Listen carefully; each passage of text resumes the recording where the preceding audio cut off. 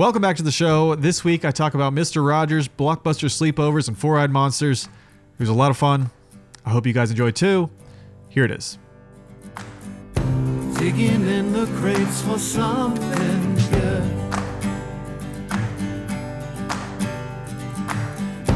Hidden gems often misunderstood.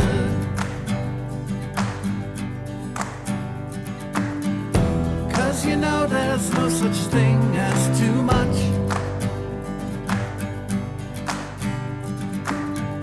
Miscellaneous important stuff.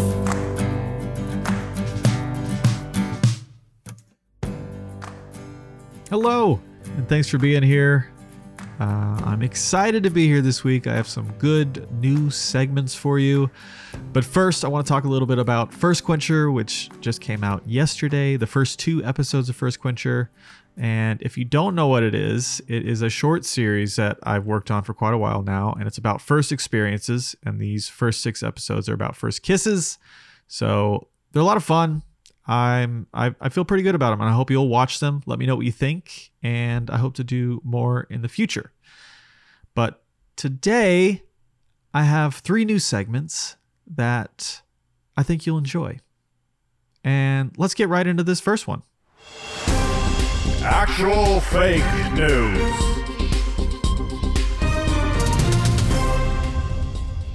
This is a segment about actual fake news. We've heard that term, fake news, thrown around a lot, but these are stories that have been proven false. Stories from the internet. Some of them you may be familiar with, some of them maybe you're not familiar with, but this first one, this first edition, it has always stuck with me. It's an older one. It's something that got circulated quite widely on the internet. And maybe it stuck with me because it's about a beloved character from television, Mr. Rogers.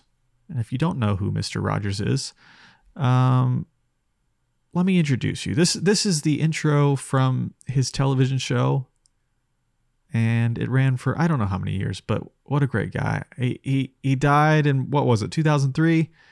Very sad, but such a great man.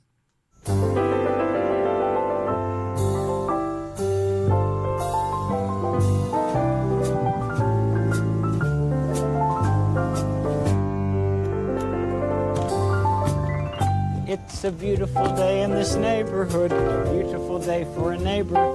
Would you be mine? Could you be mine? It's a neighborly day in this beauty wood, a neighborly day for a beauty.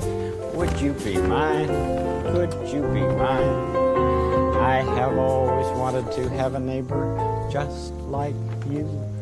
I've always wanted to live in a neighborhood with you, so let's make the most of this beautiful day. Since we're together, we might as well say, would you be mine? Could you be mine? Won't you be my neighbor? Won't you please? Won't you please? Please won't you be my neighbor? My neighbor. Mr. Rogers is one of those characters where it's like he's almost too good to be true, and you're just like waiting to hear something bad about him. Like there's all these years I'm just waiting to find out he's like, you know, a child predator or something, because he seems so kind and genuine, and you want him to be, but you're afraid that he's not going to be. But as far as I know, I mean, I'm sure there's been plenty of people that have put stories out there. Obviously, that's why we're talking about this. But as far as I know, he is as good as we want him to be, which is great. But in 2007, I believe I'm getting that year right, there was a claim. This is a picture and a story that was all over the internet. I saw it because I think somebody shared it. But the claim was that Fred Rogers served as a sniper or as a Navy SEAL during the Vietnam War with a large number of confirmed kills to his credit, which seems crazy. But then if you like read further into the story, you know, of course, any of those, they seem plausible. They also said that Fred Rogers always wore long sleeve shirts and sweaters on a show to conceal tattoos on his arms. he obtained while serving in the military. Which, when I read that, I'm like, of course, it makes sense, right? He's not what he portrays himself to be, like many people on TV. You know, he has a past. There's something else there. You know, it's that super kind, but he has like this violent killer military past. But what we found out was, if you dig a little deeper, if you go to Snopes, this is where I'm reading this from. This is Snopes.com. They debunked it. And here's the truth. They say a popular form of humor is to float a rumor that some mild-mannered, physically unimposing celebrity, such as John Denver or Don Knotts, not only served in the military, but held a position particularly known for requiring toughness and extreme mental and physical fortitude, such as a Navy SEAL, an Army Green Beret, a Marine Corps drill instructor, or an armed services sniper. Fred Rogers has also been the subject of such rumors, all of them false. Not only did Fred Rogers never serve in the military, there are no gaps in his career when he could conceivably have done so. He went straight into college after high school. He moved directly into TV after graduating college, and his breaks from television work were devoted to attending the Pittsburgh Theological Seminary and the University of Pittsburgh's Graduate School of Child Development. Moreover, Fred Rogers was born in 1928 and was therefore far too old to have been a draftee during the period of America's military involvement in the Vietnam Ground War, and too established in his career at this point to have run off to enlist.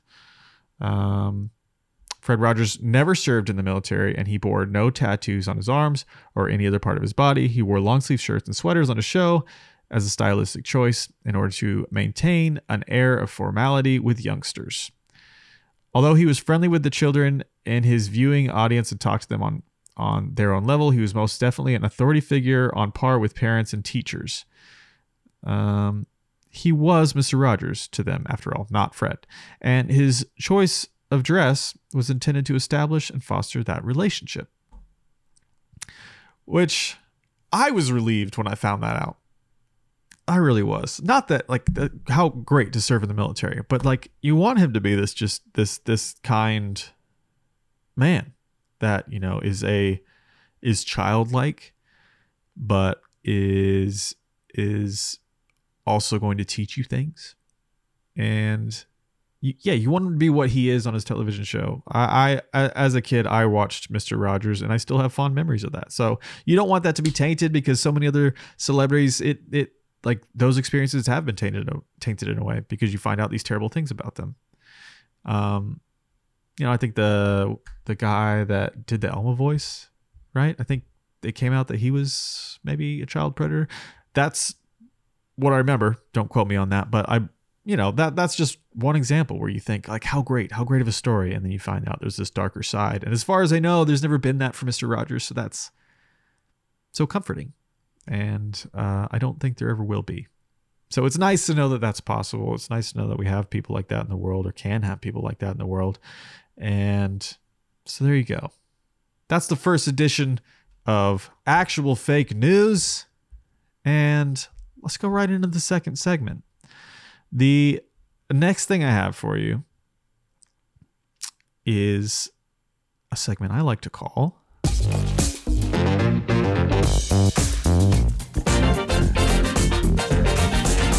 Internet Stories. Internet stories, or bizarre internet stories. I don't know. I'm working out the title. I think it's the general idea is these are real stories. This is not fake news. These are real stories from the internet, and I try to find things that are a little more obscure, a little more out there, not in the mainstream, things that maybe you haven't heard of. And this first one's like, it's been going around, so it's popular. So if you have heard it, I'm sorry, but this is like this. I could not cover this. I could not. Anyway, I had to talk about this because once I saw it, I was like, that's something I would be very excited about if I was eligible to do this. But there is one remaining Blockbuster in the United States, if I've read this right, and it is in Bend, Oregon. It's the only one still standing, and Blockbuster was huge, right? Like, there were video stores there's that boom with video stores. You go rent a VHS, you watch a movie, but Blockbuster was like the one. You know, there's it's like having, you know, there's Kleenex. That's a brand. But you call all tissue Kleenex because they are the brand. Blockbuster was like the video store brand. Before Netflix, before all that, like Blockbuster was the place to go to rent movies. You know, it was exciting. It was exciting to go rent a movie, bring it home, watch it with the family. Like that was a good time. It's something I look forward to as a kid. And okay, let me give you a little taste of what Blockbuster was. Think of all the mature, responsible things you could be doing. Helping old ladies cross the street, proudly maintaining your yard, hanging with your folks, or cleaning your room. But get real, you'd rather be playing video games. You can rent them from Blockbuster. They've got more of the coolest new Nintendo, Super Nintendo, and Sega Genesis games for rent than anyone in the world. So dudes, why not get your games at Blockbuster? It's the mature thing to do. So they, like a lot of people, are not doing as well because of this pandemic. So they had an idea. And this is from, I don't think I wrote down the newspaper this is from, but I believe this is from Bend, Oregon, a newspaper there. So they write, the only Blockbuster store still standing in the world, in Bend, Oregon, in fact, is allowing 3 small groups to each spend a different night inside watching a marathon of their favorite movies. Starting at 1 p.m. on August 17th, residents in Deschutes County, probably got that wrong, don't kill me, which includes Bend, can go to airbnb.com/blockbuster and request to book one of 3 slumber parties at the Blockbuster store on September 18th, 19th, or 20th.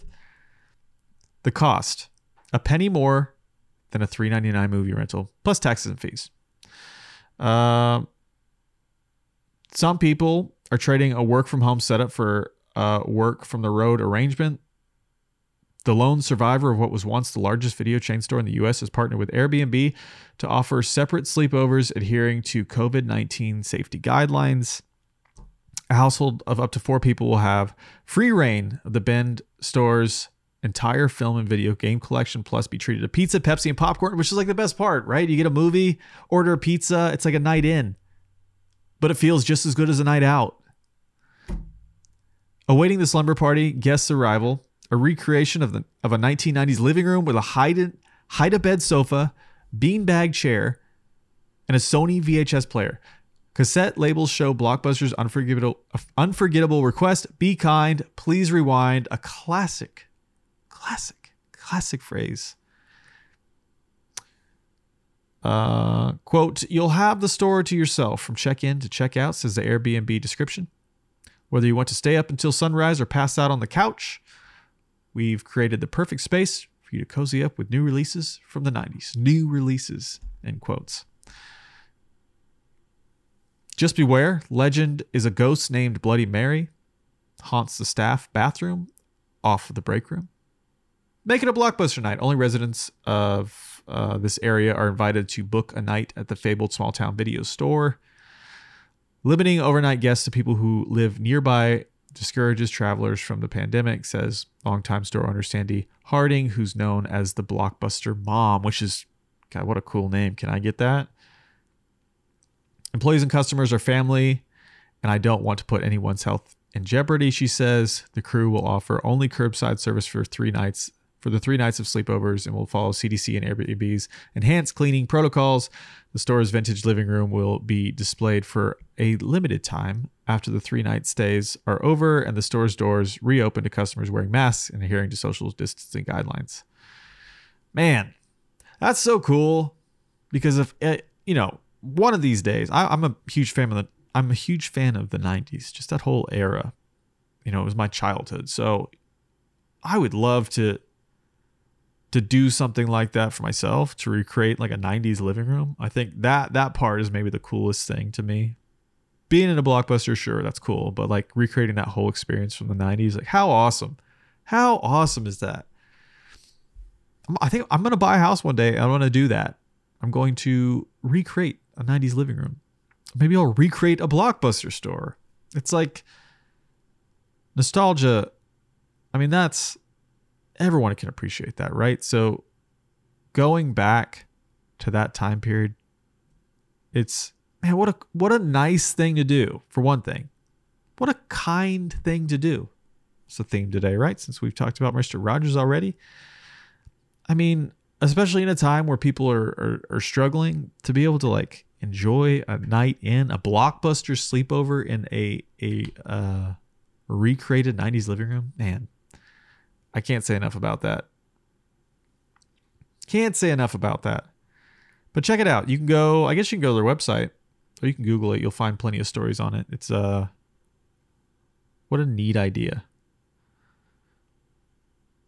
And here's one more quote from her. Without the renters coming in every week, we can't survive, says Harding, who started managing the store in 2004 when Blockbuster had 9,094 locations and 84,300 employees worldwide. The home movie and video game rental company filed for bankruptcy protection in 2010. A year later, it became part of the Dish Network, which eventually shuttered the last of the company-owned stores.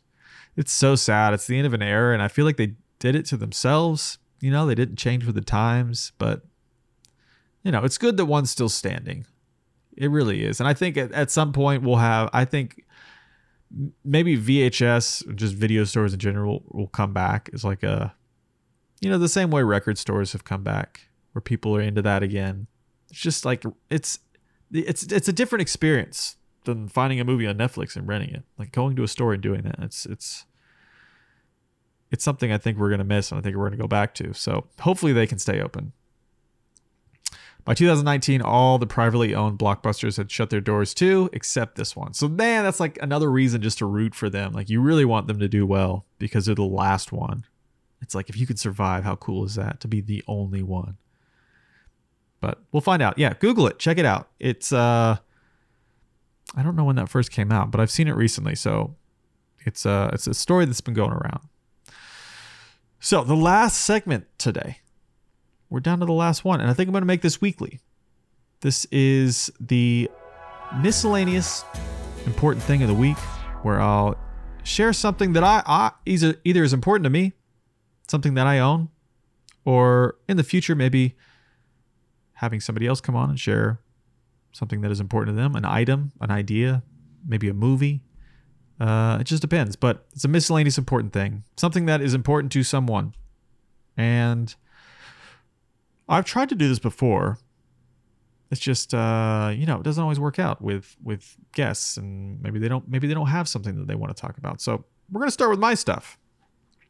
And this first week, this is something that I've thought about a lot lately, because, I'm a I don't know what you call me, a filmmaker, a creative, I like making things. I've made movies, I've made short films, and especially when I was younger, when I was in high school, when I was in college, and during that time period, there was a movie being made called Four-Eyed Monsters. And if you haven't heard of this, you should really look it up. It's a movie. Oh man, it's more than just the movie. It's more the movie. And let me give you a little backstory. Four-Eyed Monsters is a film by, and I'm going to get these names wrong. This first name wrong. I meant to look up the pronunciation before, and I didn't, and I apologize. It's a film by Susan Buis. I've never, I think, heard her last name said out loud. And I'm sure lots of people have butchered it, so I'm sorry. And Aaron Crumley. It follows the couple's real-life relationship. The couple initially communicated only through artistic means, inspired to continue their online digital nonverbal courtship in the analog world. The film is a very low-budget digital production, but has gained attention for its use of various web-related strategies in distribution and its ability to build an audience through the use of online resources, a growing trend among contemporary indie filmmakers. In 2010, the film was released on video on demand, and placed under a Creative Commons Attribution Share-alike license, allowing the audience members to redistribute or even alter as they wish, which is crazy. I don't even think I've heard of that concept until like doing a little bit more research on this. Since then, a number of screenings have been utilized taking advantage of this open license. So I assume that means I can play whatever I want from it. I don't know if that still applies, but I'm gonna play the full trailer for you. If you're watching this on YouTube, then you'll see it. If you're just listening to this, I encourage you to go check this out. You can find the trailer on YouTube.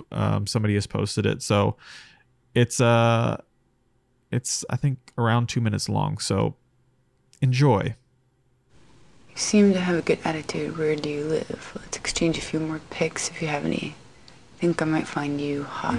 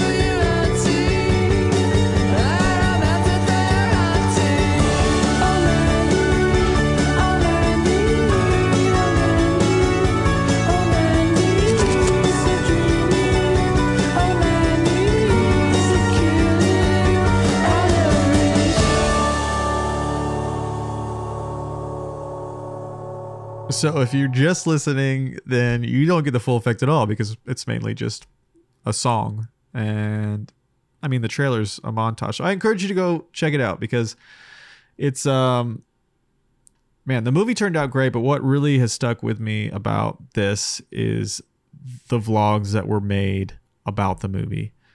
And those came out, I believe, also in 2005. And they were just so well made. If you're someone who's a fan of vlogs now, there's a lot of vloggers out there on YouTube, but I think these two are what really, really, I don't know about started the format, but like the cinematic vlog. If you like that style, if you like a Casey Neistat or somebody doing like really detailed cinematic shots with incredible editing and music, that to me it starts here. It starts with Four Eyed Monsters. They were so good. And I think I have the DVD. I did buy the DVD on eBay. I had never purchased it before because everything was available on YouTube. Now you can't find these vlogs anywhere. I couldn't.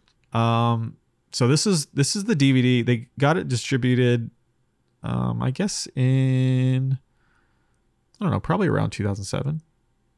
Can't find it on here, but this includes everything. So I don't know. For me, someone who's like that's the kind of creative stuff I wanted to make. They were such an inspiration, such a huge inspiration as a young filmmaker, as somebody who was just starting out, seeing this, especially in 2005. I mean, they had to have been working on this in 2003, 2004. And in that time, like filmmaking was just different, especially low budget filmmaking, especially, independent filmmaking. There weren't the same resources. You couldn't get the high quality for such a low price. Now you can get a camera for $2,000 and you're shooting like raw 4K footage. At that time you were getting like a mini DV camera and there were fewer options and you really had to be creative. You really had to be different. You had to try a little bit harder and it was just different. So this was just huge for me. Seeing like the success they had, it made me feel like that I could also have that same success. And, I wish them the best. Actually, I'd love to have them on the show. I'd love to have a conversation with them because, God, if you watch the vlogs, it's just like the toll I think this took on their health, and the relationship was huge. I believe they maxed out all their credit cards, and yeah, check it out. There's a few more facts that I think are really interesting. It was the first full-length feature on YouTube. So back in 2007, there was a limit. So now you can kind of put whatever you want on YouTube. I don't think there's a time limit. But then I want to say it was a 10-minute limit in 2007. So they had their 90-minute movie. I think it was 90 minutes. 70 minutes, but still much longer than 10 minutes. They had theirs on YouTube. You could watch the whole thing for free. So that was just like a big deal. You know, and I feel like a lot of people forget about this. And that makes me sad because it was such a big deal to me. But let's see. They also had their movie released. Obviously, you were able to get it on DVD. They got a special audience award at South by Southwest 2005. And they also premiered at Slamdance, which is something that's featured in the vlogs. So, and a little update. I believe Aaron has or is about to release another movie called Moop, Matter Out of Place, which was about it's like part fictional, part nonfiction about Burning Man. So I've seen the trailer. I can't remember if it ever came out. It was stuck in like this middle like just unreleased but finished state. So I think that was a problem, like getting distribution and keeping creative control. But I don't know. It's something I may talk about more in the future. Like I said, I would love to have a conversation with them because it's been such a big influence on me, and I'm going to definitely rewatch these. But I would say if you can find these at all, if you can find the vlogs, or if you know me, come borrow this, and I would gladly let you watch this. So that's it for this week. That's it. I hope you like the new segments. I enjoyed them. I'll keep improving on them. Hopefully I'll keep bringing you interesting stories and content. But thank you for being here. Thanks for sticking with me as this format changes and evolves. As always, if you like this episode, please let me know. If you hated this episode, please let me know. And if you have any ideas for future episodes, please let me know. Thank you so much for listening, and I'll see you next week.